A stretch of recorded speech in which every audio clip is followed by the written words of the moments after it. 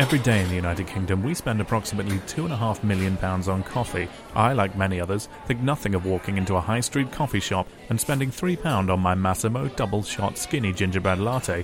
So why do people balk at the idea of paying that for a mobile game? I'm Professor Kelvin Harris, Codec Moments resident scientist. I'm on a mission to document interesting games that cost less than your cappuccino, which might entertain you at home, on your way to work, or even during your coffee break. This week's cost of a coffee game is Puzzlejuice. After playing Servo LLC's other game Threes last week, I was so impressed that I decided to try out their other iOS puzzle. Puzzlejuice is quite possibly the simplest, most complicated game you will ever play. Please be warned, as you launch the tutorial it proudly exclaims that Puzzlejuice is a game that will punch your brain in the face. It's not joking. Imagine if Tetris and Bookworm had an illicit affair that resulted in a child. This is that child, and it suffers from attention deficit disorder.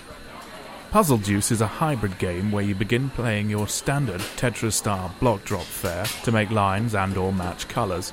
The touchscreen here is nicely implemented as you tap to rotate the block, swipe left and right to position it, and down to lock it into place. Unlike Tetris, when you make a line, it doesn't simply disappear, leaving lovely empty space you can fill with more blinking blocks.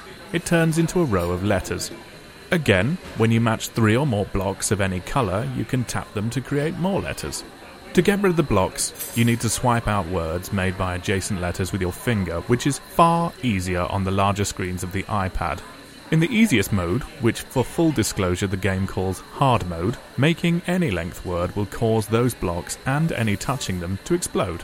In European Extreme mode, don't think we missed the Metal Gear Solid 2 reference there, Puzzlejuice. This is a Codec Moments production after all.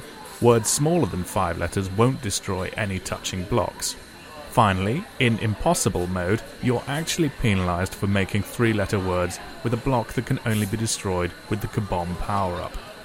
Ah yes, power-ups. You can equip 3 of the 7 available power-ups at any time, and they're unlocked by completing objectives which start out easily enough, make a 5-letter word, that sort of thing.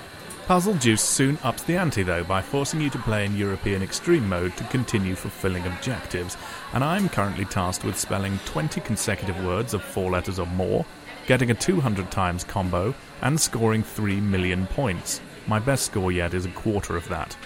The duality of the game is what makes it a mentally taxing experience. If you concentrate on placing blocks, the screen fills. If you concentrate on finding words, the blocks quickly fall in inconvenient positions and the screen fills.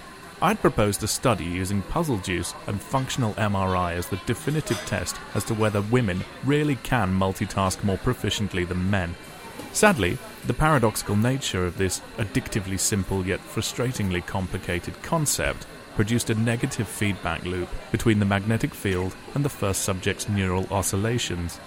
This left them barely able to play Angry Birds, and we were forced to degauss the whole of Stevenage.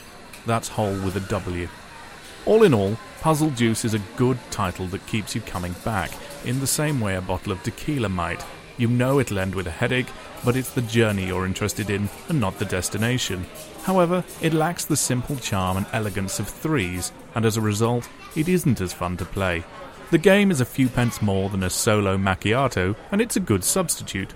Both are addictive, will elevate your blood pressure, and cause you to lose sleep. But at £1.49, I think I'd sip on Puzzlejuice every time.